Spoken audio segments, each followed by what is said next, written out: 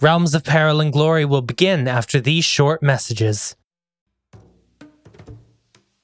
Calling all lovers of mystery and fans of a good story. If you haven't already heard me talk about June's Journey, you're in for a treat. It's time to don your detective hat in this free hidden object mobile game that delves into the captivating journey of June Parker, a self-proclaimed detective on a quest to unravel the mystery surrounding her sister's untimely death. In June's Journey, you get to play as June, deciphering clues and unveiling secret plots within thousands of beautifully illustrated scenes. And did I mention it's set in the glitzy 1920s? New chapters are added weekly, so you will never run out of new thrills to uncover, and you can also personalize and decorate your very own Orchid Island where the story takes place.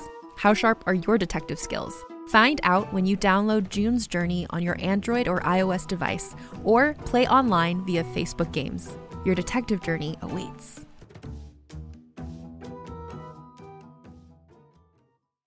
Greetings, adventurers.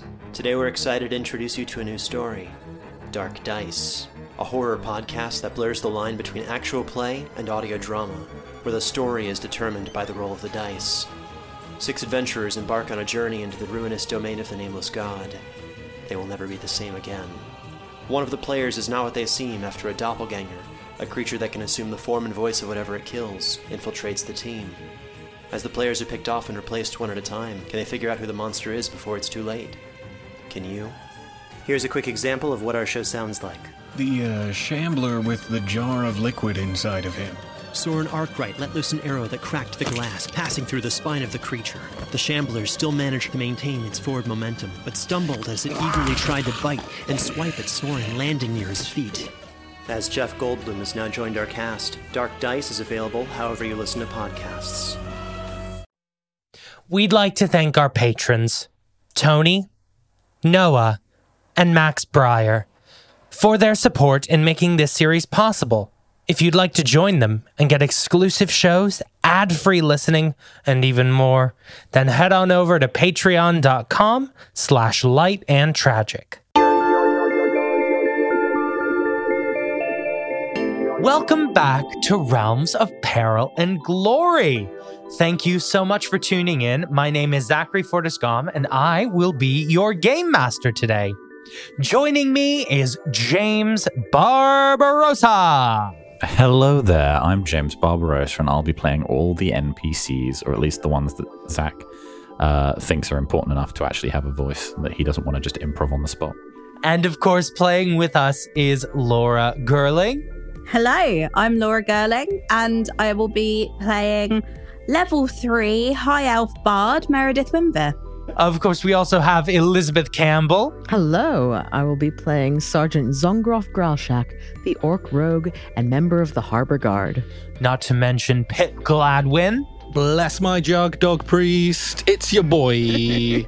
I don't think that was even an on-air bit. That It wasn't is even now. on. I don't care. I will But be. you did use that as your, hello thing last time, I think. Yep, I mean, it's a thing now. No one will ever know why, but that's Pip's thing.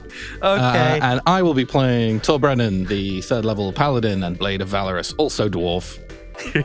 And finally, we are also here with Maddie Searle. Hello, I am playing Isadora Ravenwood, the level 3 half-dark elf necromancer. Woo! Spooky. So, as always, we are playing a game called 13th Age, which is a D20 TTRPG designed by Rob Heinstu, who is the lead designer on D&D 4th edition, and Jonathan Tweet, one of the designers of D&D 3rd edition. It's, of course, published by Pelgrane Press, and if you want to check out the game system, there's a link in the podcast description. So, last time, you all set off into a vault deep underneath Athril, the Academy of the Arcane. You encountered your own reflections, and you managed to come out without a scratch on you. For the most part. We won't name names. You entered into the dark unknown and encountered harrowing scenarios.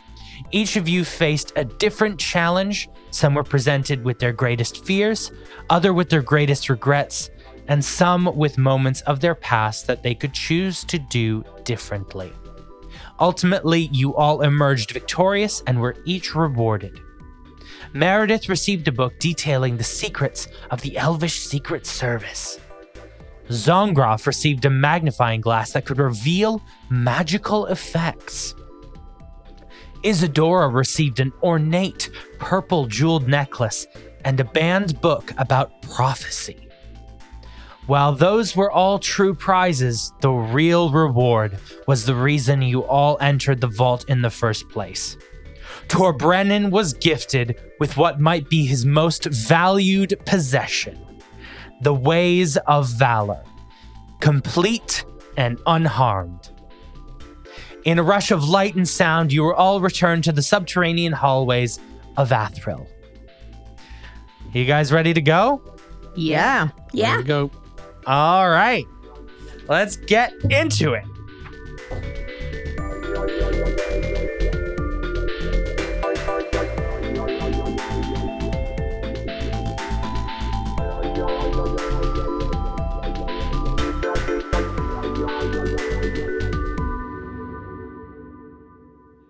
You all exit out of the front entrance of Athril and see the twinkling lights of street lamps. Though it only felt as though you were in the vault for an hour or so, maybe 2 at most.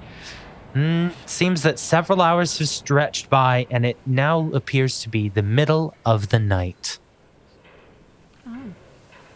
Okay. That's the whole day gone, isn't it? Yeah, I had things to do. Well, at least we have some very useful artifacts and information that we can peruse. Yeah. Yes. Yeah. Good point. Well made. I'm going to just find a nice quiet spot and do a bit of reading, I think. Best of luck. And I'll see you later. Bye. Do you not need a study buddy? I was going to say, should we have a little study group? I mean, it's nighttime and I'd love to go back to the library at nighttime to see my old friend, the night librarian, and do some reading of the secrets of face growth. I can't think of a better place to do a bit of reading than a library. I mean, you guys all got books. I mean, some of us didn't get a book, which... It's okay, you can share mine. Yeah. I mean, I'm sure there's, I mean, I can read. I don't know what the mirror hall was. I didn't like that mirror hall. You've got that magnifying glass for extra reading, haven't you? So that's reading, but double. This is, a book I need to look at very urgently, but I'm sorry, Zongroff. You're disappointed that your present wasn't a book. I mean, I don't want to say that. You have a magic magnifying glass. It's not that the mirrors are judging me. It's just that I feel it's. You know what? Let's just draw a line. Let's just draw a big line. Do you think the mirrors think you can't read? the mirrors think that Zongroff can't read. I tell me the mirrors have formed a strong judgment about Zongroff's intelligence based on our performance in it. Everyone else got a book. It's a very old world mentality about orcs. Yeah. It's an ancient vault. Look, I'm going to put my hand on Zongroff's shoulder, look her in the eye and kind of go, you know what? Don't let a piece of glass make judgments about you. You know that you are a strong and intelligent woman and you've got this, okay? No matter what the mirror said about you. Yeah. I like that you're perpetuating this idea that the mirrors judged her. Yes, that is not lost on Zongroff. Oh, I mean, those are some weird mirrors. I mean, I'm not saying they didn't judge you. Those mirrors were bitches. It might not be the canon, but it is your emotional. It is a canon. Yeah. It's fine. This is cool. Look at the. Yeah. I hold up my magnifying glass. Look, all the tiny things can be real big. Are you looking through the magnifying glass? Yeah, I will look through my magnifying What do you glass. want to look at? I'm just going to kind of whip around and hold it up and just see if anything jumps out, really. Just kind of out at the city. Just playing with my new toy, yeah. Like, look at my friends, look at the Look at your street friends. lamps, I don't know. You want to look at your friends? All you see is that someone has carved into the glass of the magnifying glass. Learn to read, you dumb orc. Signed the mirror. Roll me a perception check, please. Oh, yeah, sure. I'll actually roll me an advantage because of the magnifying glass. I've rolled so badly, even with advantage. Oh no. Like 11? You kind of look out around the city and you just spot like some auras of kind of magical energy coming off of, certain buildings that like Athrill's they're like hugely magical. You see auras around it. You spot Isidora's necklace has a bit of magical energy on it. Yeah. Shiny. Well, I've satisfactorily explored the toy that I've been given. Shall we go do a book club? Yeah, let's go do a book club. I don't want to quash the night librarian plan, but also I feel like I haven't really explored the Church of Roz library yet, and it might be useful to go there. But we can always like drop in on the night librarian on the way or something. I mean, I will say it is the middle of the night. And I don't think the Church of Roz library is open. Fair play. It's not like the Athra library where it's literally got a night librarian. Yeah. Okay, that's fair. It's not like a night librarians union, and they all. No, funnily enough, there's no like. I wasn't emotionally prepared to play the night librarian today, but now I see it was inevitable. You're railroading us to the night librarian then, Zach, is that? Yeah. It was your plan Is that all what along. I'm saying? Cool. I'm very happy to oblige. Let's go. I need you to know. I did not prep the night librarian for this session, which is the only way I ever want the night librarian to come up. Yeah, Yeah. your foolishness that you didn't assume that'd be the first place we would go. You guys walk into the vast chamber of knowledge that is the Athril Library. Rows and rows of books. And yes, Meredith, at the far end of the counter where normally Madame Trowel sits, you see the dark elf that is the night librarian. I'm gonna just give him a little like nod as I go in. She just scowls big. Right, so everyone is sitting down and is doing some research. Zongroff, Yes. what do you want to be doing while they're reading their books? Let me check my little. I play with my toy. Yeah, I mean mostly, yes. Yeah, look at the night librarian. What is she hiding? Is this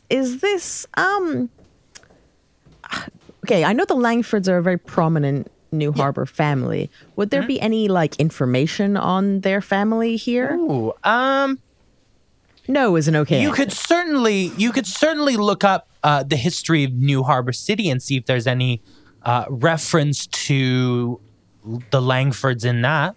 Yeah, you know what, I'll do that. I mean, most of the things that I'm keen for answers, I feel, all the people that got the book gifts are going to be working on. So I feel like when Zongroff actually utilizes this magnifying glass to like great effect, she's going to be like, but it's still not a book. yeah. I mean, I might just never use it again on principle. Okay, that's fine. Wasn't necessary. I will give you the sacred text of my order if it will shut you up. That's fine. I'm going to go and take out like the kind of children's guide to New Harbor with the big pictures. Start reading that. I want everyone to please make me an intelligence check for you, Tor Brennan, at advantage and with your Blade of Valorous background. Isadora, you can, of course, use your student background. Still an intelligence check. We're not going to do this at advantage, though. Meredith, likewise not at advantage, but you may use an appropriate background. Excellent. What background are you going to use? I might be using my runaway background because I feel like that's good for, Can you tell me how that's appropriate? It's street smarts. Which notoriously goes with textbook reading. Hey, how about I use From the Elven Dominion? Maybe that's That a better might be one more for, helpful. reading. That somehow might be more helpful. You may, of course, use your guard background, Zongroff. I would actually propose, even though it's lower, I have a New Harbor citizen background, which I feel is more appropriate here. Happy for you to use that. I got a 26. 26. Dirty 20 for Tor Brennan. Woof, nice stuff. I got a 9. Cool. I got a 16, not worse than the class. I'm just putting that out there. Okay, we're going to start with Meredith. Let's have a look over here. What do we have? Here's a question for you. Are you attempting to decode Tavin's notebook at the same time? Yes. Okay. So, Meredith, you open the secrets of the Facegryth. This anonymous book claims to know the secrets of the Elvish Secret Service. The opening paragraph explains that the Facegryth have worked in the shadows for centuries, if not millennia. Their origins are naturally unknown, but they were formed before the Dominion itself. It is an Elvish tradition of secrets that dates back to the dawn of the Elven race. They are a natural byproduct of the paranoia that runs through Elvish society. Elves consider themselves to be the dominant species of Vael, and those in power have always feared that somehow, at some time, the end of the elves would arrive. The Facegryth were meant to seek out those who would do the Elvish people harm and eliminate the threat before it became a threat. What you can determine is that Tavin must have been a member of the Facegryth, but he mustn't have been for long. Okay. You were at school with him only a few years ago. He must be a relatively new recruit to the service. With another pang of realization, you understand that in some way your fathers must be affiliated with the Facegryth. You remember Tavin's very befuddled words, "Your father's looking for you." You turn further into the book and you even see the spell that Tavin used to hypnotize you. You think you could learn a basic version of this spell if you gave yourself enough practice. Oh, nice. Yep. Finally, you turn to the page that contains the Facegryth cipher and notice the symbols that you found in Tavin's notebook. It looks dense and incredibly complex. This is going to take you a lot of effort to decode, but you think that if you work hard enough, you could do it. Now, what I'm talking to you about in metagame here is you've rolled a 9. I've just given you all of the information that comes as standard with this book, no matter what you roll.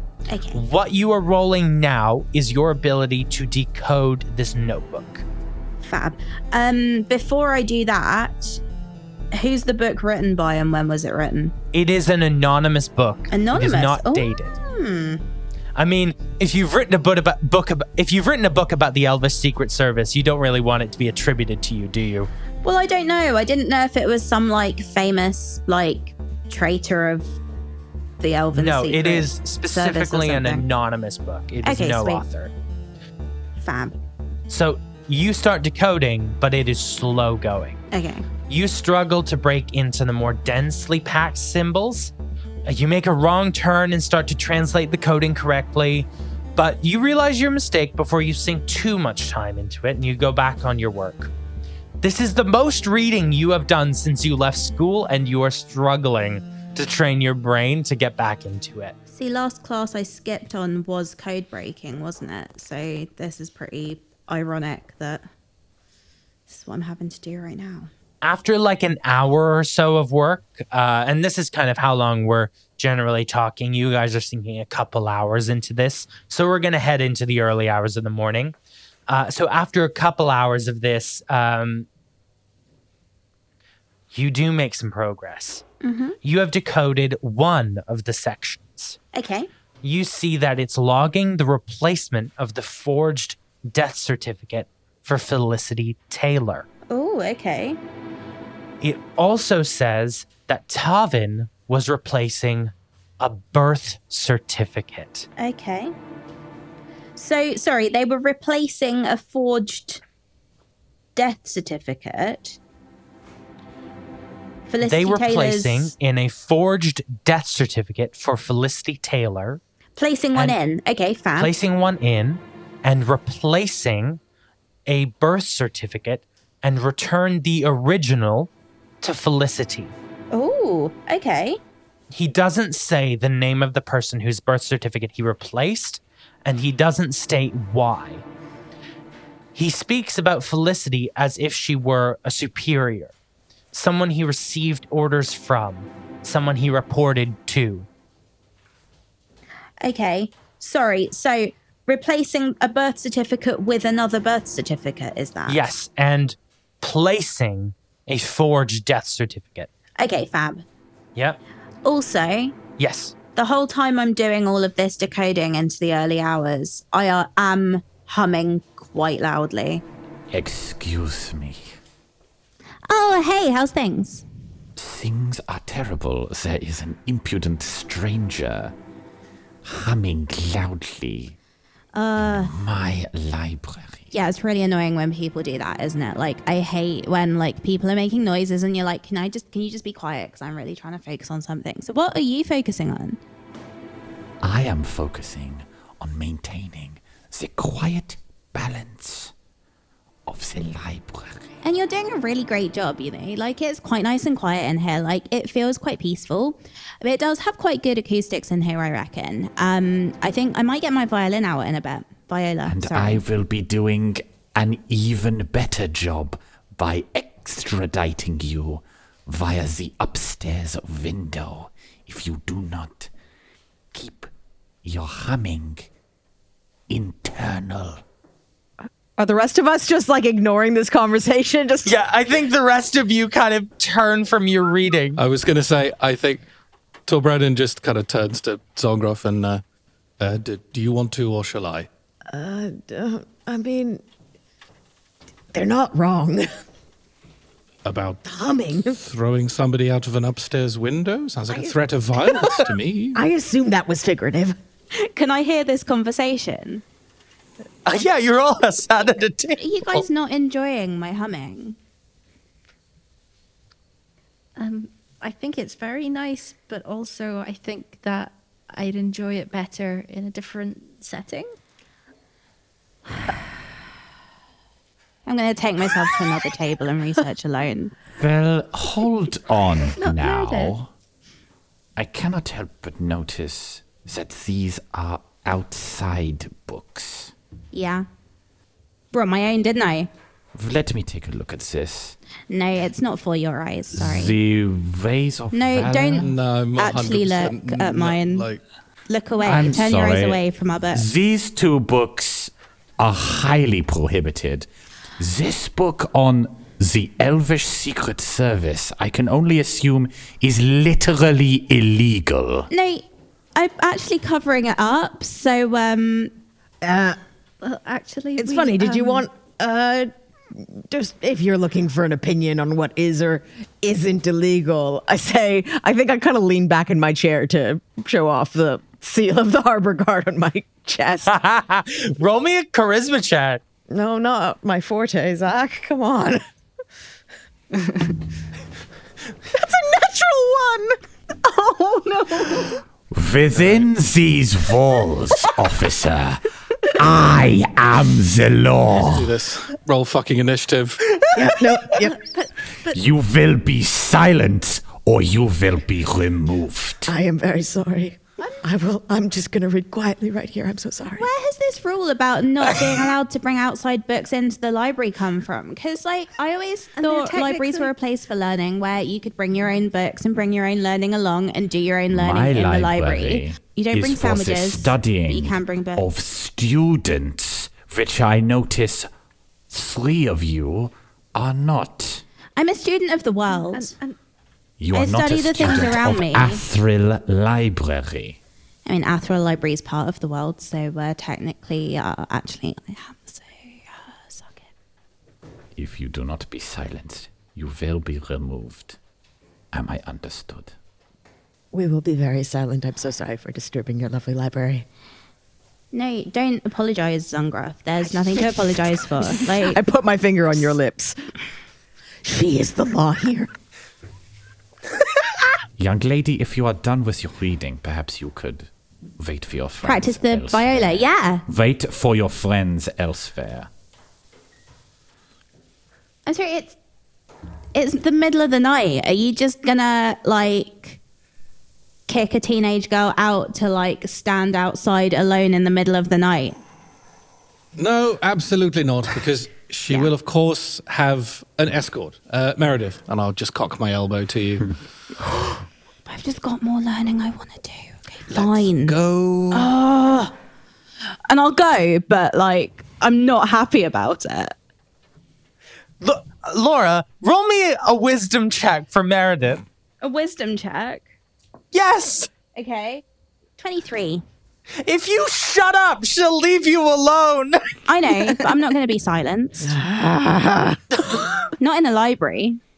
I'm afraid I'm going to have to ask all of you to leave. No, they were being really quiet and really good, actually. Meredith, if you step outside with Tor Brennan now, you can probably get I'm out going to of this leave, but situation. these guys need to stay here because they've been so well behaved this whole time and they haven't even drawn in any of the books. Everything that Meredith is saying right now is has a slight Doppler effect to it as she is dragged by me towards the doors. Dragged away by you. Tor Brennan, you find yourself kind of sat on steps next to a sulking Meredith reading the most precious book in the world. It's always killing my vibe. I just look at Isadora as it's just the two of us in the library. Just be like, I mean, I was just tagging along. I don't really need to be reading. It's good of both of you to follow the rules. I'm so sorry. I'll be very quiet. We're going to go back to these checks if that's okay. I'm so sorry, guys. It's fine. Go play your character. Yeah. Yeah. Zongroff, before the everything was upheaved by Meredith breaking the rules so brazenly, you are reading the Beginner's Guide to New Harbor, and you pick up a few tidbits about the city that you didn't know previously. Of course, the things you knew already. The village of New Harbor was founded in the early years of the Era of Panic. The Era of Panic was the period of time after the Undying War with the Undying King, and it was founded by soldiers from the Undying War who returned to a site of one of their great battles. Can you tell me what that roll was again that you got? 16. 16, okay. And they formed this village on the shores. And after kind of centuries of this era of panic, anti-magic and stuff, the city bloomed into this fantastic kind of trading hub, thanks to kind of agreements between the Elven Dominion and the Commonwealth Empire, formerly the Human Empire. And it became one of the most multicultural cities in the world because of all the trading that happened. People of all different races needed to be in this city to allow it to be facilitated.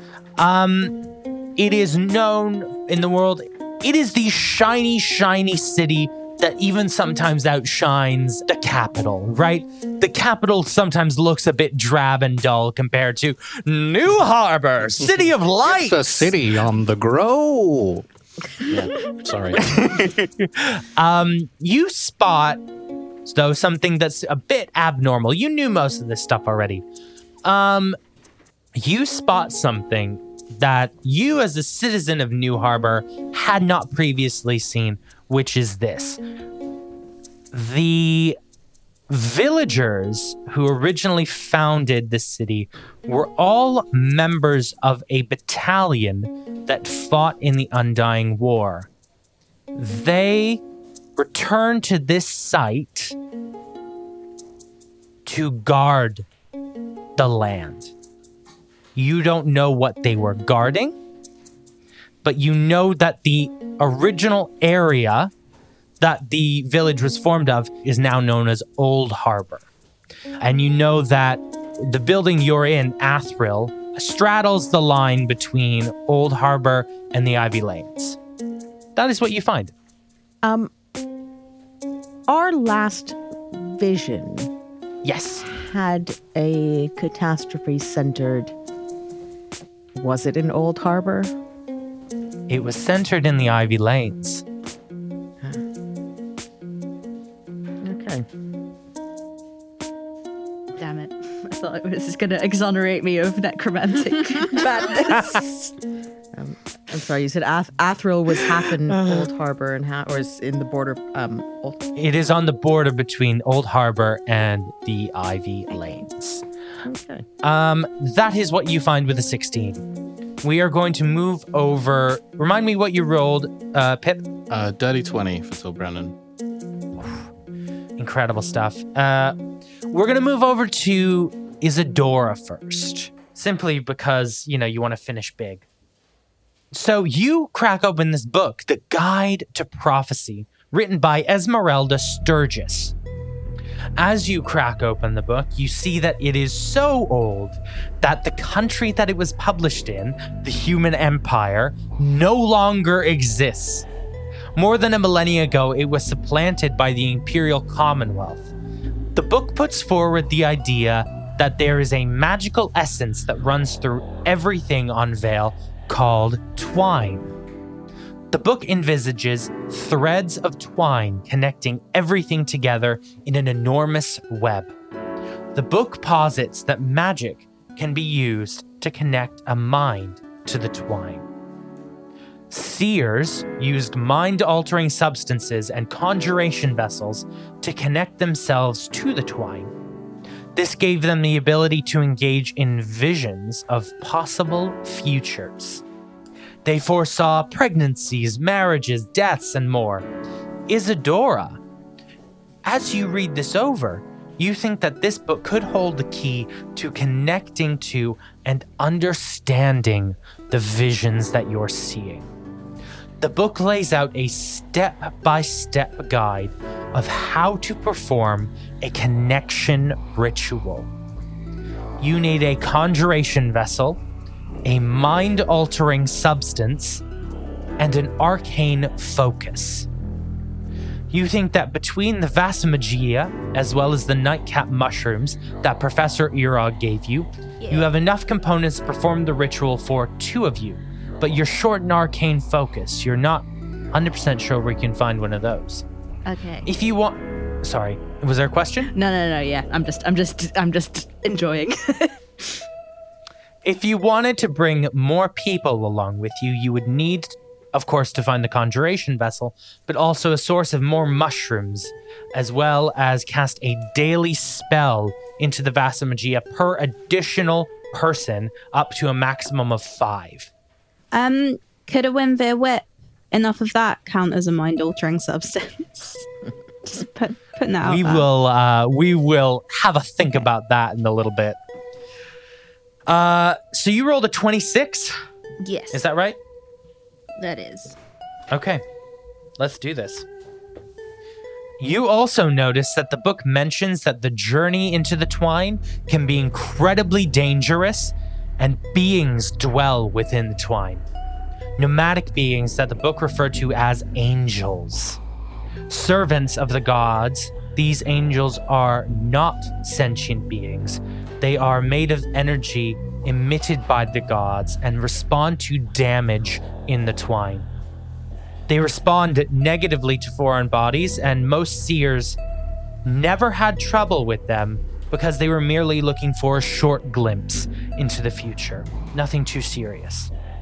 They were mostly left alone. But when a seer would attempt to venture further, foresee too far, stretch the limits of their power, the angels would attack. Many of those seers who encountered these angels and survived emerged different people than they were previously, forever changed by the trauma that they suffered. And that is what you get from A Guide to Prophecy. Okay.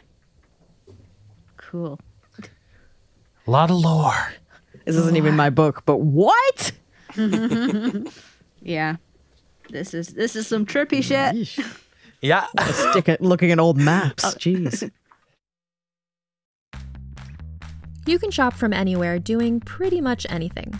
You might shop while working, eating, or even listening to this podcast. And however you shop, we all know and love the thrill of the hunt. But do you also know how to get the thrill of the best deals?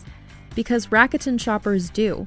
With Rakuten, they get the deals they love with the most savings and cash back. And you can get it too. Start getting cash back at your favorite stores like Sephora, Nike, and even Expedia if you're looking to get some travel in. And getting cash back doesn't mean you have to miss out on sales because those can just be stacked right on top. It's easy to use and based on a simple idea. Stores pay Rakuten for sending them shoppers, and Rakuten shares the money with you as cash back through PayPal or check. Download the free Rakuten app and never miss a deal. Or go to Rakuten.com to start getting the most bang for your buck. That's Rakuten.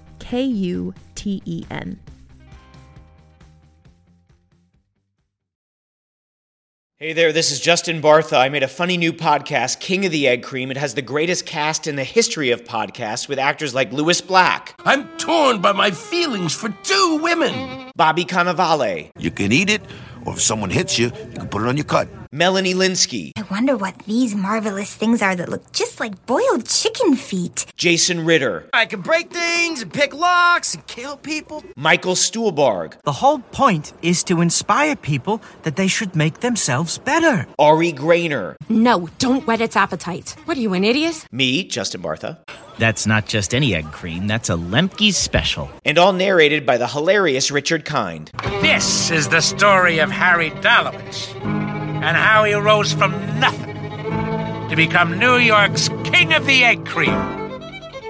So if you like funny true stories, come listen to King of the Egg Cream, available wherever you get your podcasts.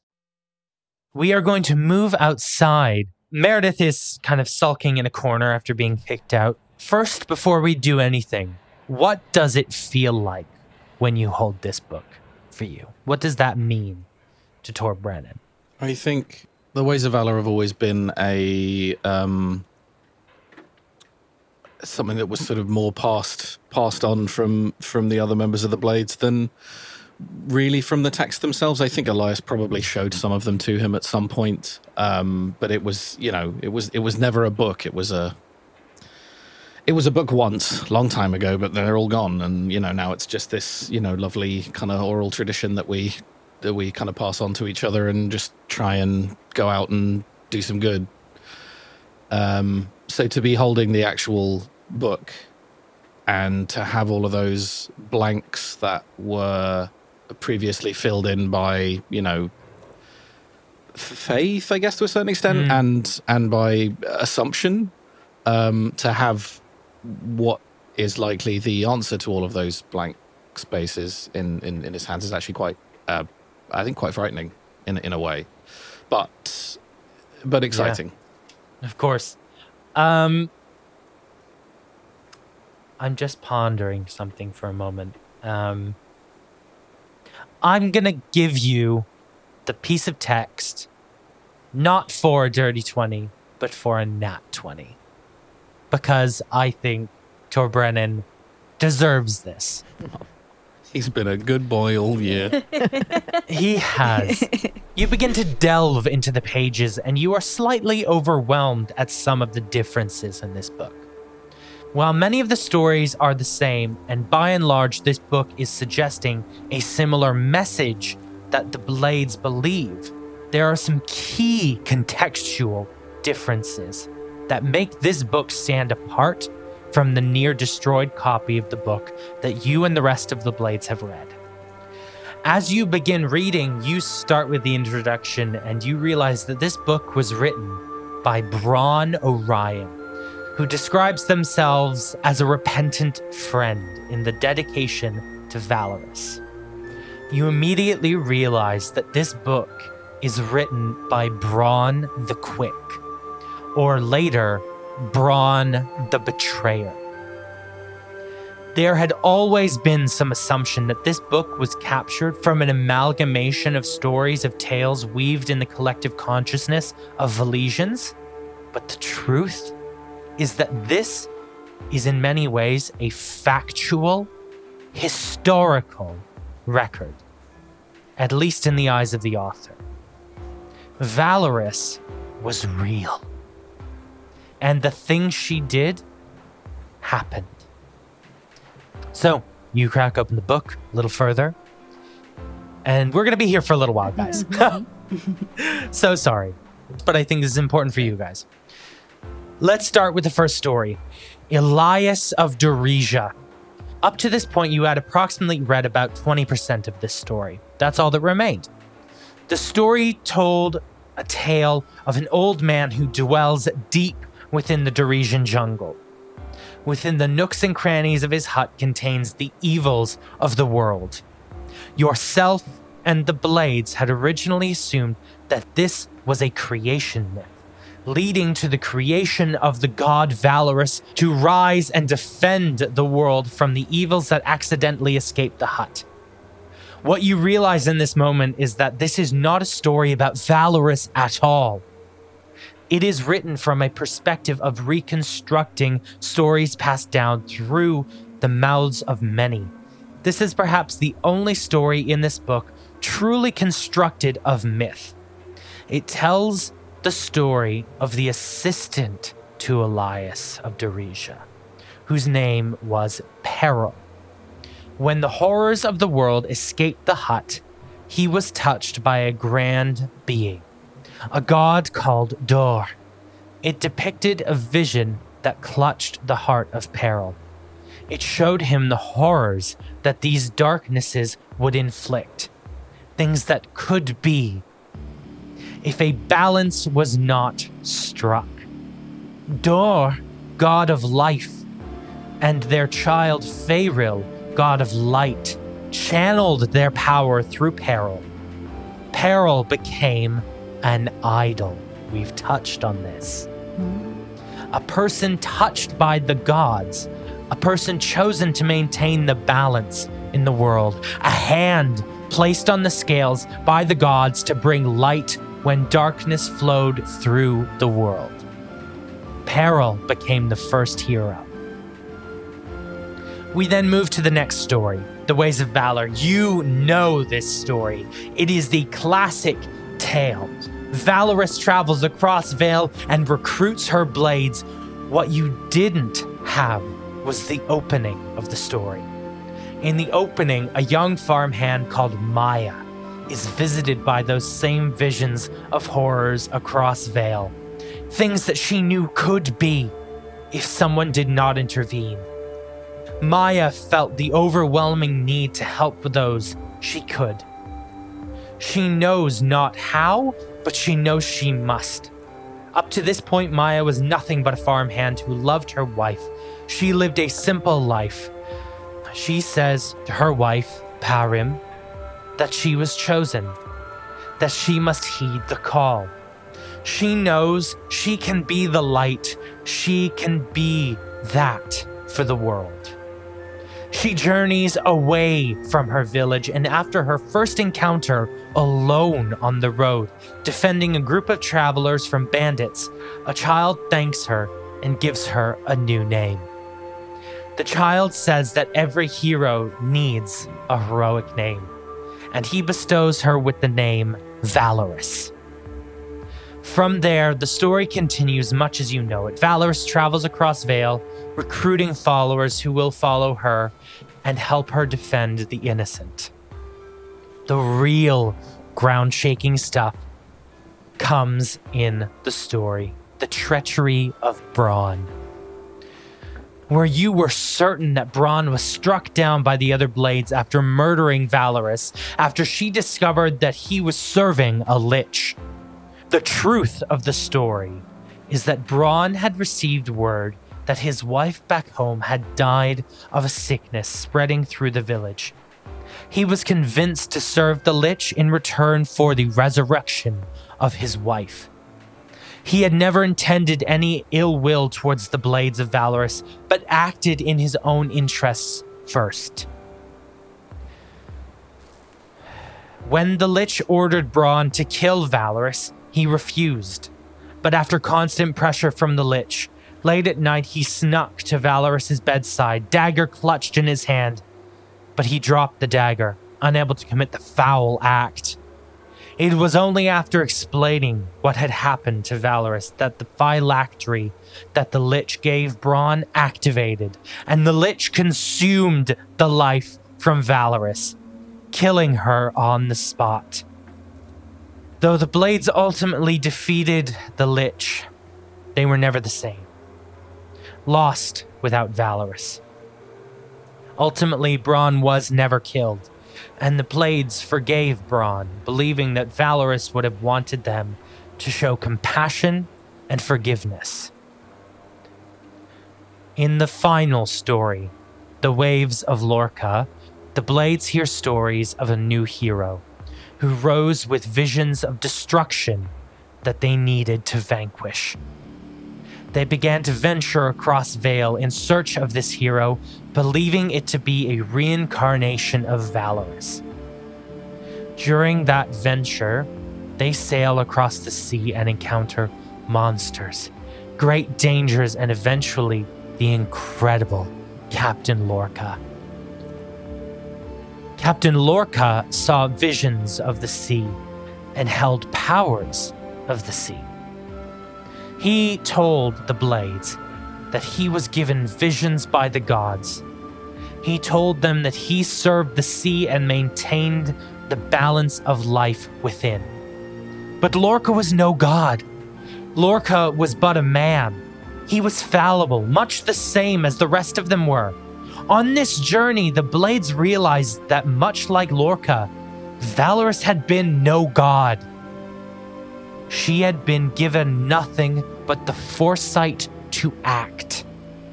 The true heroism that was Valorous was not from the gods. It was from the woman that she was, the strength that she had, and the courage she gave each of them. They realized that Valorous was within each of them.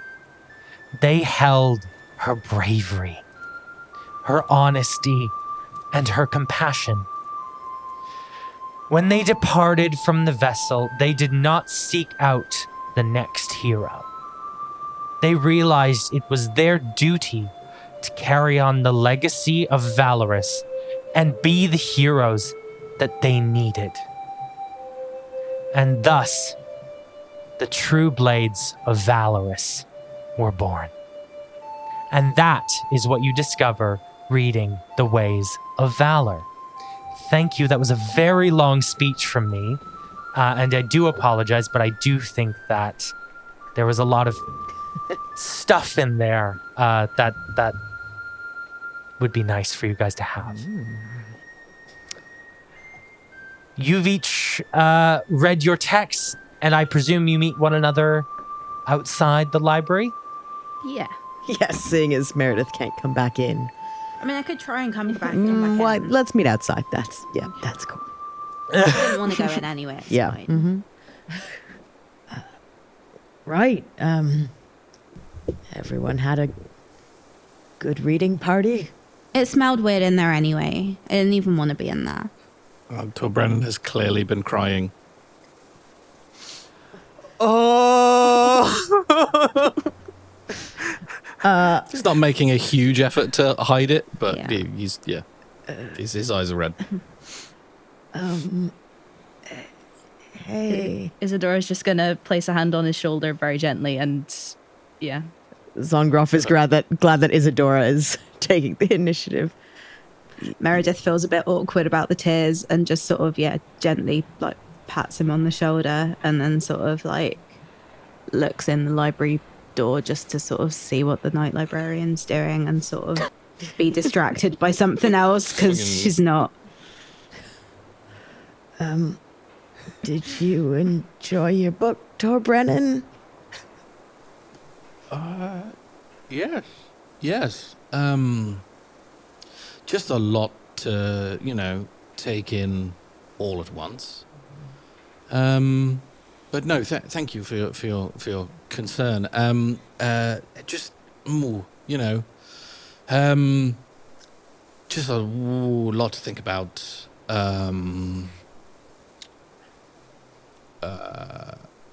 Yeah. I mean, I could go into it, but I kind of feel like I maybe need to process it. Yeah. A No, little you. First. If anyone else would like to have a read, I know you were interested in going through it, Isadora. I mean, I'm happy to tell you what I've read, but maybe you would enjoy. Or Zongroff, I know you've been dying for a book. Can I actually very respectfully take the book? But just a second. I just want to look at it. Do we know when this was written? You do a quick check, and the publication date does appear to be ancient. It does appear genuine. You don't need to roll. It certainly predates the Undying King. It certainly does. I'll close it. I'm very glad you found your book, Tor Brennan. Let's keep this safe. Yes, and hidden. Yes. What with it being, illegal and all that. So perhaps you could take it as evidence or something. I take one out, one of those plastic bags that's just got the thing on it. Just wrap I just mean if any of us get caught carrying it, you maybe have the best alibi. No, we'll Yes, I keep this safe. I would like a yeah. I would like a chance to read it at some point, but yeah, I agree. It's probably best if Zongroff keeps a hold of it. Maybe I visit it on occasion. Can I just ask quickly? Has Isadora said that Felicity's her mum? Yes. Do I know that? Okay. How we am had I a gonna moment in the crime library. Yeah. How am I gonna sensitively bring up that actually maybe she's not dead? We already know that. Okay, cool. We had a moment in the crime library. Yeah. Where was I? I think you were in the crime library. in the room. Yeah. But I don't know that she's somehow involved with the Elvish Secret Service. That's something I don't know. I think you were getting Pine Silver super high on Windbear Whips. I think is maybe what you were doing at that point. Maybe that was a bit That distracting. could be any time for Brennan. Okay, cool. This has been an enlightening evening. I'm going to head back and get a little sleep. I feel like I need to get some distance from today before we, fully work out what we're going to do next. Obviously, if you would all, if you're all staying up and planning, then, let me know what the plan is in the morning. But I need to sleep on this.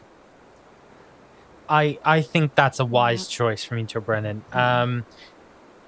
Again, same as last time you guys were up very late. If you guys are more than welcome to burn the candle at both ends, but you will find that things get progressively more difficult for you as you do. So I will say it is early hours of the morning, 1 or 2. Tor Brennan, you may head home. The rest of you, would you also like to head home, or are we doing something else? I'm gonna head home. Yeah, same. I'm not opposed to heading home. I'm increasingly worried about this vision that we had. That we've kind of... It's been busy, okay? It's been very busy. Were there any hints from it when... was it day? Was it night? Did I recognize the street? I'm just trying to recall specifics here. Isadora, have you shared what you learned with the others? From the prophecy book? Yes. Not yet. Zongroff, you don't know any specifics about when You know where. You know it's in the Ivy Lanes. You know it happens in the Ivy Lanes. Okay. You don't know the who. Well, you have some ideas about the who. You have some ideas about the what. You don't know the when. You don't know the why. But you know the where. I'm just trying to think if I should get a guard detail in the area. Something like that. But I don't know how to explain to them that, you know.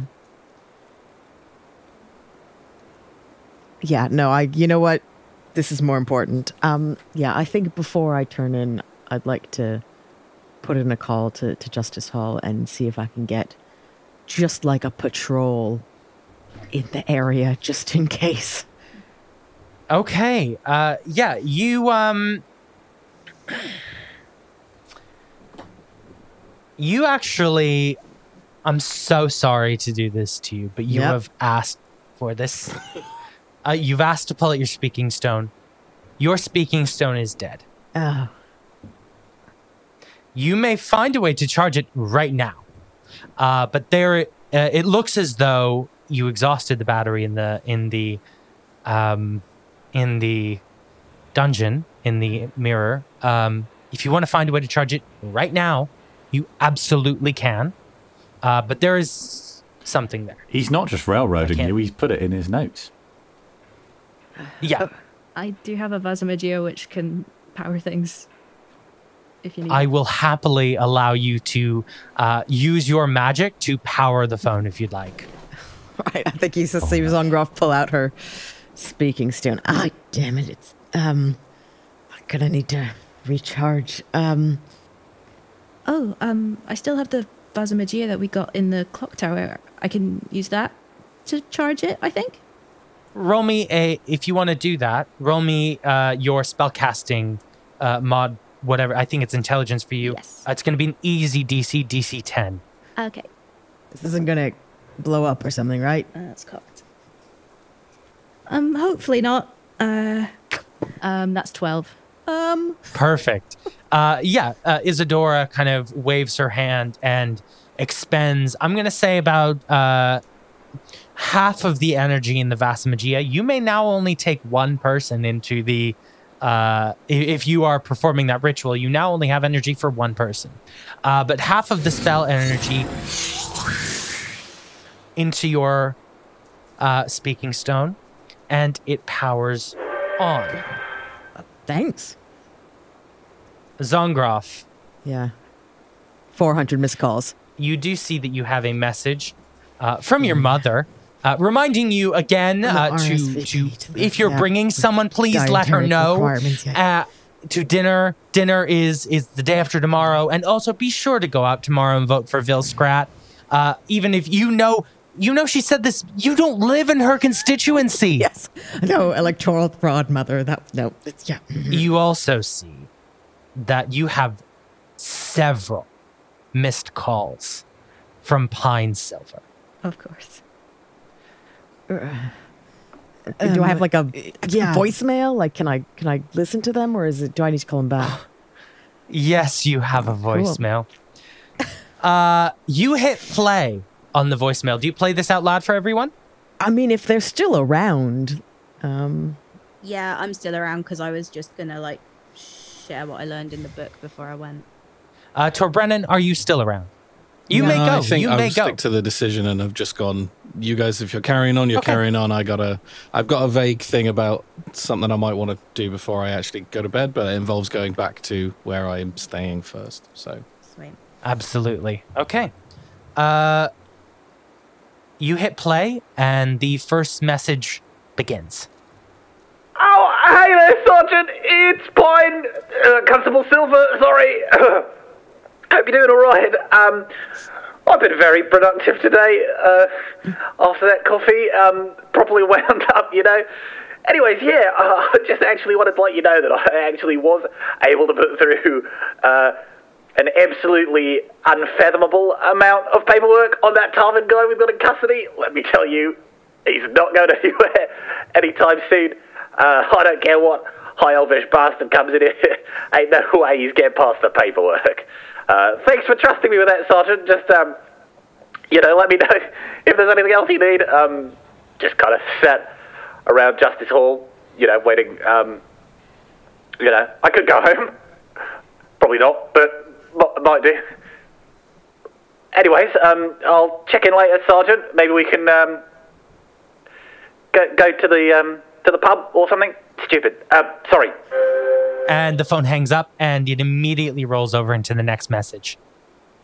Hey, Zongroff, it's Pine Silver again. Constable Silver, sorry. Hope you're not doing too bad. I've not got much on, so actually I've decided to head over to that Tinker's Toil shop in the factory lanes. Yeah, the one that that came up in the research that I did. I figured it might be like, a lead or something. Anyway, let me know if you want to come with, and I can meet you there. Maybe we could hang out or something afterwards. Sorry. The next message queues up, and you can hear Silver is outdoors somewhere in the city later in the evening. Hey, Sergeant. Hope you're good. It's me, Pine, again. Just following up. I'm at Tinker's Toil, and I've not heard back from you. I just wanted to mention that this might be a good lead. They've got a security camera outside this place. Might have some valuable information. There is also a nice pub across the street, so it might be a good place to, exchange theories over a nice cold glass of ale, together. Yeah. Anyway, let me know if you get this. Constable Silver. Constable Silver. The final message from Silver queues up next, and you can hear that it's later at night, and Silver is clearly still wide awake from all the coffee Meredith gave him. Zongroth, you're not going to believe this. It's Pine Silver again. Constable Silver again. Sorry, I have got news. So I spoke with this real nice dwarf lady who runs Tinker's Toil, and she showed me their security footage, and you're never going to guess who's on that footage over and over again. Yeah, Leo Rapscallion, right? And get that, keeps showing up with this same bird folk, right? Owner says his name is Sael, but it's S-A-O-L, which is, confusing, but that's what it is. Funny thing is, right, I think they know one of the shop's engineers, right? See him coming in and out all the time. It's this other gnome, right? Name's Emma DiMartino. She wasn't in today, but she's in tomorrow. Sergeant, I reckon there's something going on here. I know I ask all the time, but let's grab a coffee in the morning, yeah? And, Silver goes quiet for a moment, but you can still hear the line is open. He seems to be looking at something. Hang on there a moment, Sergeant. Excuse me there, miss. Miss, are you Miss Emma DiMartino? Hey, excuse me. Whoa, hey, back off there. No, hang on. Look out! There's a rustle on the other end of the line, and then a huge blast of magical energy that erupts. You hear Pine Silver cry out in pain. And then the line goes dead. There are no more messages and no more missed calls. Good job, Meredith. Your coffee made him think he was a real police officer. Hurtful, actually. I have a badge in everything. I've shown my dad. He doesn't anymore. Oh no. I immediately try and call his speaking stone. Yeah, you ring and just boop, boop, dead. Okay, I call Justice Hall. Yeah, an elf picks up the line, just standard police officer. Hello there? Yeah? Hi, this hello? is Sergeant Growlshack. Have you heard from Constable Silver this evening? No. Constable Silver, no. I don't believe there's been a check-in with him recently, though, often isn't much information. on his end. We tend to just sort of let him manage things. Right. Okay. I have reason to believe that he's gone to a place called Tinker's Toil, and I think something might have happened. I'm going to go over there immediately. If I don't report in an hour, please send more people. Oh. Okay, Sergeant. Yes, I will make a note of that. Yeah. All right. I'm going to hang up. I need to go, I guess. Yeah. You're booking it. And that is more than fair. Isadora and Meredith, what are you two up to? You going along? Yeah, I think Isadora will have put the Bazamagia away and started to go back towards her dorm, but then heard Zongroff going oh no, and then rushed back to see what was happening. Yeah, as much as Meredith did want to go to bed, she can't help but feel partly responsible for giving Pine Silver all of that coffee. So I think she's gonna wanna tag along. I mean, look, this is my fault. I should have. You don't have to come. I mean, no, he wouldn't have been up that late if I hadn't given him so much coffee. So I feel like it's my responsibility and my duty as a barista to come along. And we've all had a really big day, and I don't want you just going on your own. I know that Meredith and I are civilians and all that kind of stuff. But no, I think it's important that we come. I would appreciate the backup. I just don't know how much I can tell the rest of the guard right now. I'd appreciate it. I think Zongroff does remember what Tor Brennan has said to her a couple times about kind of needing to keep the group in the loop. And as I think that, I kind of hold the charge speaking stone, and should I message Tor Brennan? And I saw how upset he was. I don't have a phone. He also doesn't have a phone. Oh no, of course I am your phone. Yep. Scratch that then. Yeah, never mind. We rush off. Mistakes have been made today. You gun it to the factory lanes. You run over the bridge over the River Shral to the factory lanes, and you come across the cobbled streets where you see the sign of Tinker's Toil, the O of toil being this orb shape, and you see that the shop is completely shuttered. But you see a little security cam pointed boop, boop, at the top. You don't see anyone around, but roll me a perception check. Is that a natural? Yeah, that's a natural one. Oh, God. 24. Oof. Thank goodness. 11. Meredith, you just get really distracted by the shape of the cobblestones, and you think maybe Pine Silver has been transfigured into a cobblestone. It's ridiculous. How do they do that? I hate when they do that. Zongroff, Isadora, you both pick up immediately this magical scent. Something really powerful's happened pretty recently, within a couple of hours in this area. Some kind of explosion, bang. No one's around though. It's very late at night, so there's no witnesses of anything that's happened here, but you can see, if you look just near the alleyway, downward near Tinker's Toil, there are burn marks around the wall. But no one is there. I scrabble through my clothes to get out the magnifying glass. Yep. Oh, yeah, you are. Who needs a goddamn book now? I'm just going to give it to you with that perception check. Right. You see that a very custom-seeming kind of spell is erupted here. 2 distinct spells. Oh, fuck. 1 is Magic Missile. Okay. Roll me a no. Yeah, roll me a wisdom check, please. With your guard background. Okay, with my guard, yeah.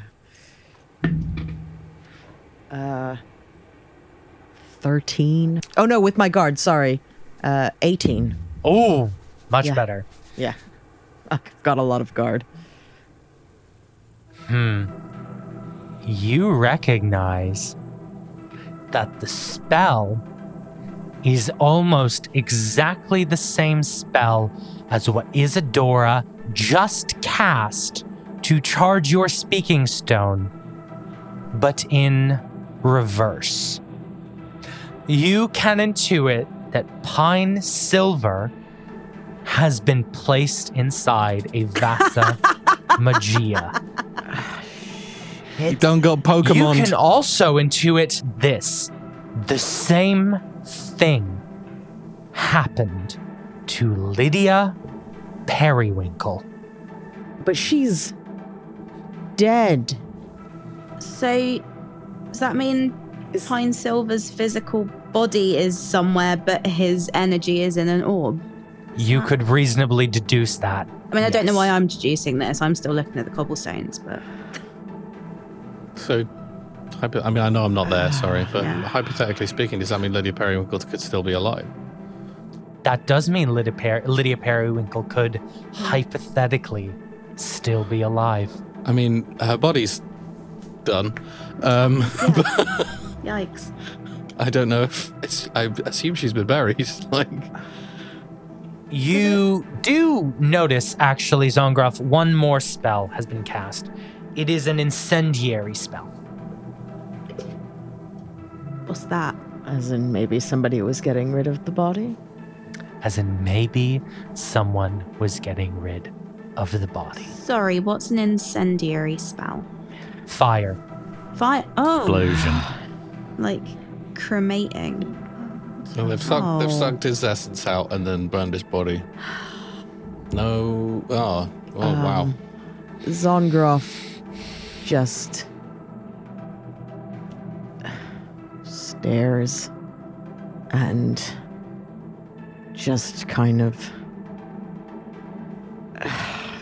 just wilts a bit with disappointment. I mean, it's just...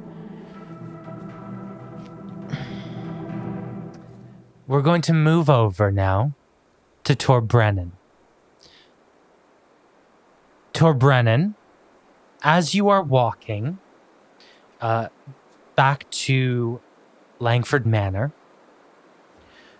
you feel a sudden weight in your pocket and you pull something out and you see a gold coin. It is embossed with the symbol of Athril, a large A covered in vines and sparks. And you feel that coin thrum with a magical power, and this coin will allow you, and later on when you're less distracted, each of you will also receive one of these. This coin will allow you to bend luck twice. That means you can choose to use one of your luck points at the time of your choosing and re-roll one of your dice. You each get 2 luck points, 2 re-rolls. You arrive at Langford Manor. You make your way past the grand gated entrance and through the reception hall, and finally make your way down the staff stairway and to your small room. What you said you had something in mind? Yeah.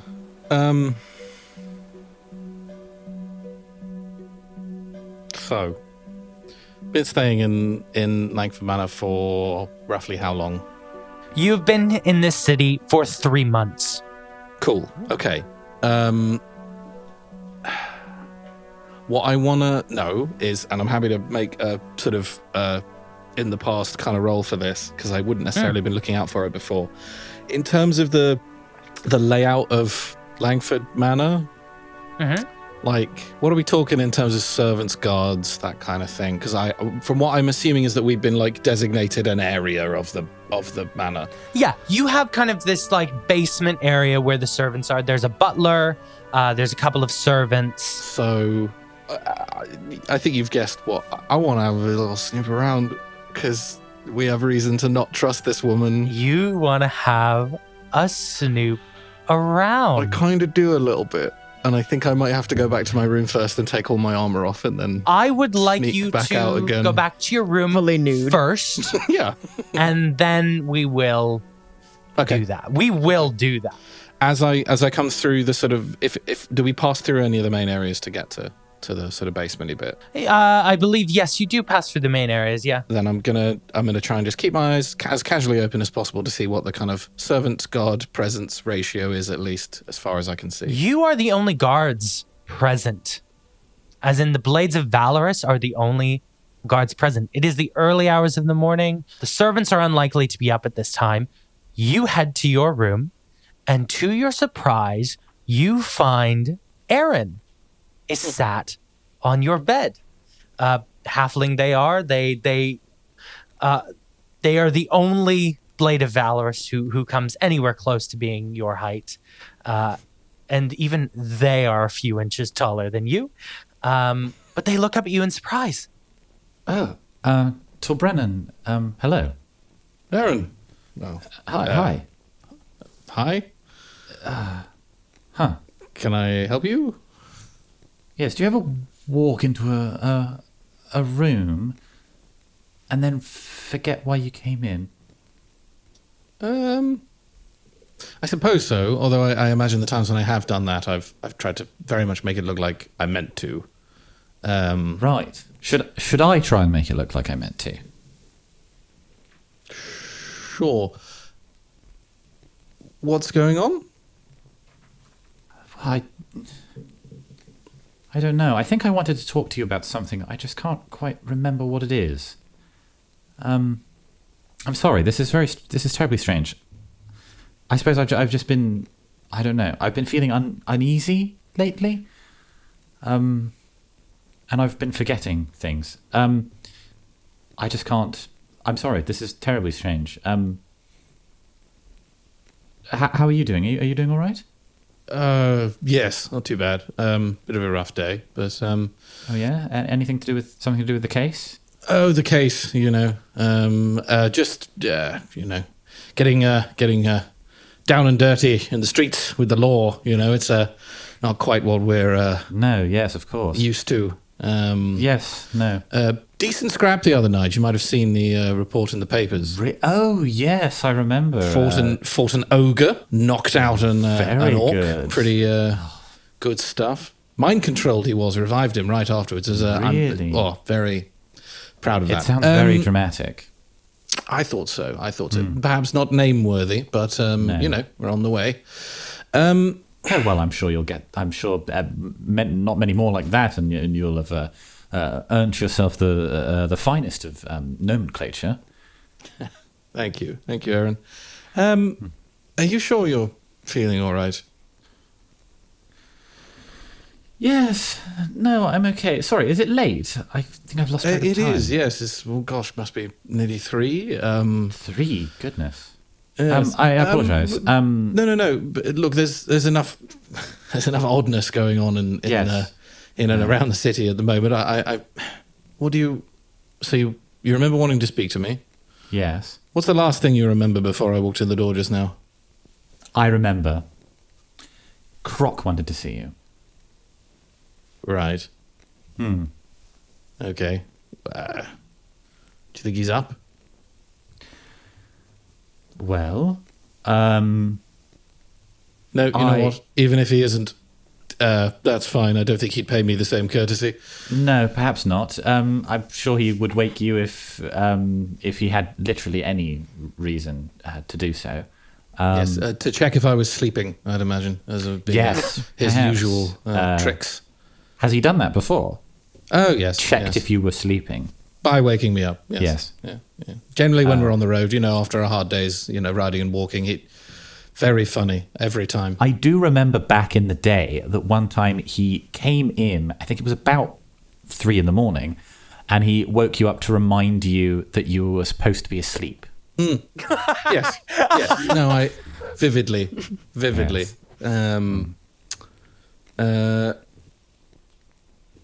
What can I say? The man is a born comedian. Yes. Well, I suppose it's worth going and. I mean, You can wake him up at your own peril, but he is rather, he's not a fan of you at the best of times. Whether or not you see that as a good reason to wake him up or a bad one, I'll let you infer. It's been a tough day, and whilst, filling a bucket with water, going to his room and emptying it over his head does, of course, I wish Meredith was here. She'd have a good idea. But, no, we... You could always say you thought his head was on fire. Yes, yes. I was just reminding him he needed to take a bath. I'm not good at this. This is... No. It doesn't come naturally to you, does it? It doesn't. It doesn't. I'm going to leave it, I think. If he wants to speak to me, he can come and speak to me. And you're sure you're okay? Do you have blind spots like this often? No. I think I just sort of came in here because I thought you might be in to let you know that Croc is looking for you. But, I suppose it is very much 3 a.m, so I'm not sure I have an explanation for that, personally. Just to meta slightly for a moment. That's a thing, right? That wasn't like I missed a bit of script or something. This is roll odd. Me this is definitely a wisdom check, please. Okay, now I'm just checking. Yeah, roll me a wisdom check to see if you can determine my out of character, James's motivations behind his voice acting choices. You know what, Torbrennan? You can roll either charisma or wisdom, whichever is higher. I mean, charisma I have a +6, so, All right. Wait, you have a +6 in charisma? 15? I do have a +6. What do you mean you have a +6 He's in charisma? a paladin. They get their power from charisma. I'm a paladin. That moustache? Have you ever had a conversation with me? It's a 15. Did you add a background? I didn't, because I didn't really feel any of them were appropriate. Well, you're having an engagement with the Blade of Valorous. All right, cool. Sorry, my maths is... Cut this out. 19. Oh, and does Torbrennan's Blades of Valorous background have the +1 as well? Because he's read the book now. Yes, it does. So a filthy 20. +5, dirty 20. It does. Thank you for Everything reminding me I'm of that. doing is deliberate, Torbrennan. Everything that James has said is deliberate. Aaron seems out of whack. Very much so. I think before Aaron leaves, I'm just gonna... I don't have any magical detection abilities. I don't have anything like that. I think when Aaron kind of stands up to head back to their room, I'll stand up and just put my put my hands up on their shoulders, just lifting a bit, and I'm gonna use my last lay on hands. I know it's a healing thing, but maybe they've been damaged. I don't know. I'm going to 100% use my last lay on hands for the day. Aaron is very appreciative of having received the health. Yes, thank you. I have been feeling... It's like... it's tension. It's tension. I would say it was caffeine withdrawals, but I don't drink coffee, so... Well, unlikely. It can't be caffeine withdrawal then, can it? Yes, no. But no, tension, so that's a killer. You've got to look to that. I find deep breathing exercises to be quite useful. Yes. Take a walk. Change your environment. We can get very... I think after that, after talking to you, I feel I might, turn in for the night. I'm feeling a lot less tense now. Thank you. You're welcome. I hope things weren't too rough of a day for you. Just some real thinkers to ponder. But we'll crack the case soon enough, I'm sure. Yeah. Now that my head's a little bit clearer, I did see Croc's light is still on in his room, or at least was about an hour and a half ago. It could go either way, but might spur your movement somewhat. All right. Well, thank you. Get some sleep, Aaron. Yes, thank you. Aaron does return to their room and closes the door, and a couple moments later, the candlelight flickers out. You can't hear anything from within. What are you doing, Torbrennan? I'm guessing we're all sleeping in rooms that are relatively close to each other. Yes, you are. Is there still a light on in Croc's room? Absolutely, there is, yeah. Cool. I will go over and knock on the door. You see there's some candlelight under Croc's door, and you knock on the door. Very politely. Yes. Croc, it's Torbrennan. Torbrennan, come in. Aaron said you wanted to see me. I do. Come in and sit down. Yeah, you open the door, and you see Croc sat, kind of arms crossed in a chair, not in his bed. Bed's made, not been in the bed, just arms crossed, looking grouchy. I have been waiting for you, Torbrennan. Ominous. Torbrennan, an executive decision has been made. You are being removed from the case tomorrow. Right. Not enough leads, not enough progress made or something. Your leads have not. I haven't read over your leads. Look, this decision has been made after much deliberation between the higher ups, and as of tomorrow, you will be assigned to guard the manor. You will be expected to remain here. Understood. So straight down from the top, then, this? Yes. That Langford herself, eh? I didn't say Langford herself. I said that... Elias has decided I should be taken off the case. An executive decision has been... Look, these are the decisions that have been made. You are undermining my authority on this one, Torbrennan. The fact of the matter is... Langford does not want the name of the necromancer to be associated with her campaign. And we have decided as executive to... You're being pulled from the case, Torbrennan. I don't know how much clearer I have to make this for you. I've made it extremely clear. I'm just trying to ascertain exactly where this has come from. But no, you've been very forthcoming. And congratulations on the promotion, by the way. Gosh. Well... In charge at last, eh, Croc? Decisions were made. Do you not trust the decisions of the higher-ups? Is that it? Want to go it alone, eh? You're not a team player anymore, Torbrennan? Is this it? I have been a team player since the day I joined the Blades, Croc. You know that very well. Yes, well, it didn't end up saving any of them, did it? We are people down. We are Blades down, Torbrennan. And yet, what has been done? Langford believes that our efforts must be focused on the election, not on the disappearances. And so the decision has been made that you will help to guard the manor. Understood.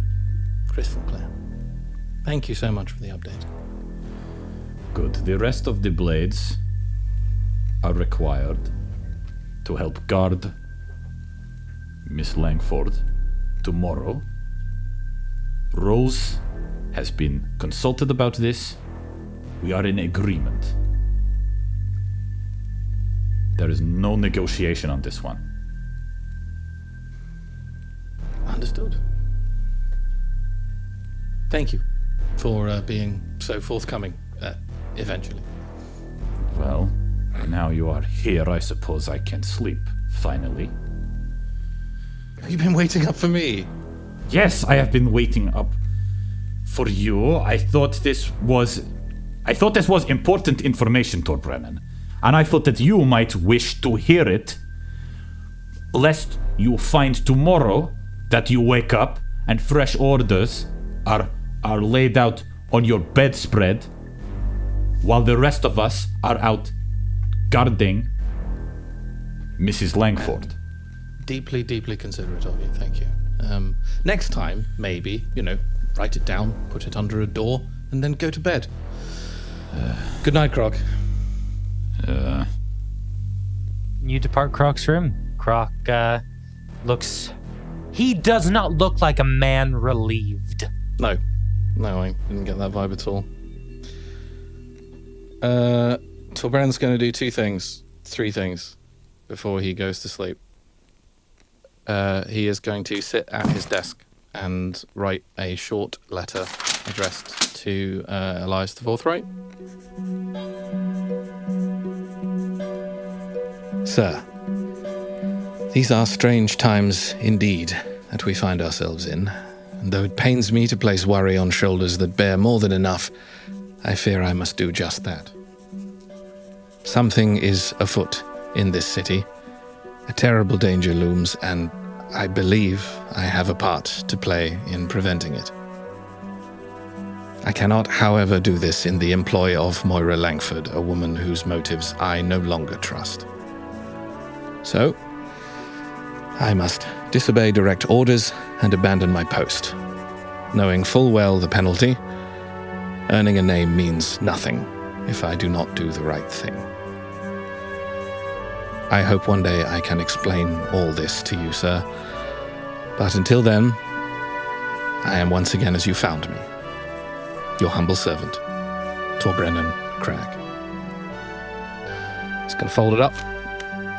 He's going to pack his necessary belongings in a bag. And he's going to leave Langford Manor and find somewhere to sleep, like in the street, as far away from it as possible. And I will slide that note under Elias's door when I leave. You slide the letter under the door, you grab your things, and you leave Langford Manor. Perhaps for the last time. Where will Torbrennan go? And what has happened to Pine Silver? Find out next time in Realms of Peril and Glory. We'll see you then. Bye, guys. The drama. Bye. The drama. I didn't foresee that.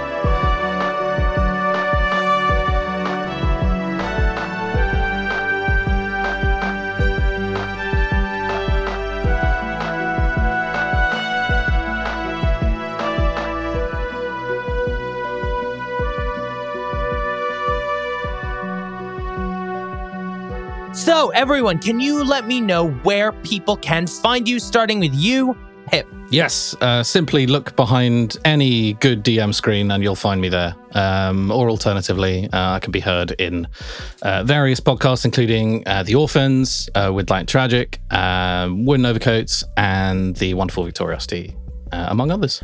James, where are you found? You can find me on Twitter at Barbarosaphone if you'd like. But you can also listen to The Orphans, which is, as Pip has already suggested, Zach and my other podcast. It's a sci-fi audio drama. It's a lot of fun. You should check it out. Liz, where can people find you? Hi, yeah. You can find me on Twitter at LizXCampbell. And in terms of podcasts, I also work on a show called Victoriosity, which is a comedy mystery detective series set in an alternate Victorian London. Fantastic. Laura, where can people find you? Same as always, you can find me on socials with the handle @bylauragirling and on Etsy @bylauragirling.etsy.com. Fantastic. Maddie, where are you? I am on Twitter @Maddie_abstract. My pinned tweet is a link to my Podchaser profile with all the various things that I do, including my distinguished role as Cop 1 in the prologue of Primordial Deep. So enjoy that. Incredible. I didn't know you were in Primordial Deep. So there we go. Yeah, I'm also Atalanta, the receptionist, in the epilogues. So fun times. Amazing. You can follow me personally on Twitter and Instagram @ZachFG. That's ZACKFG. And you can follow Realms of Peril and Glory @RealmsPod on Twitter, Instagram, and Facebook. You can head on over to patreon.com/lightandtragic, which is the absolute best way to support the show. You can get behind-the-scenes content, production updates, exclusive shows, exclusive games. There's going to be a lot of additional shows, GM's Guide to Vael, that sort of stuff. And of course, you can check out the link in the podcast description for our merch store, where there's a lot of really cool new Vael merch launching as the series progresses. Thank you very much, guys, and we'll see you next time. Bye. Goodbye. Bye.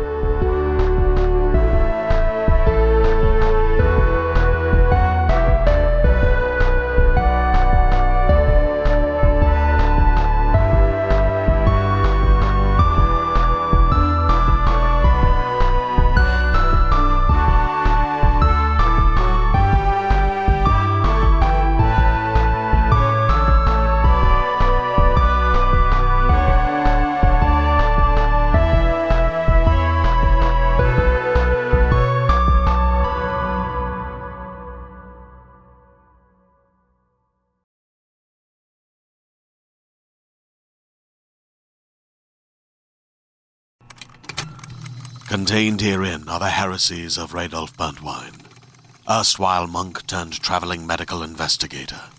Join me as I uncover the blasphemous truth of a plague-ridden world, that ours is not a loving God, and we are not its favored children. The heresies of Radolf Burntwine, coming January 2nd, wherever podcasts are available.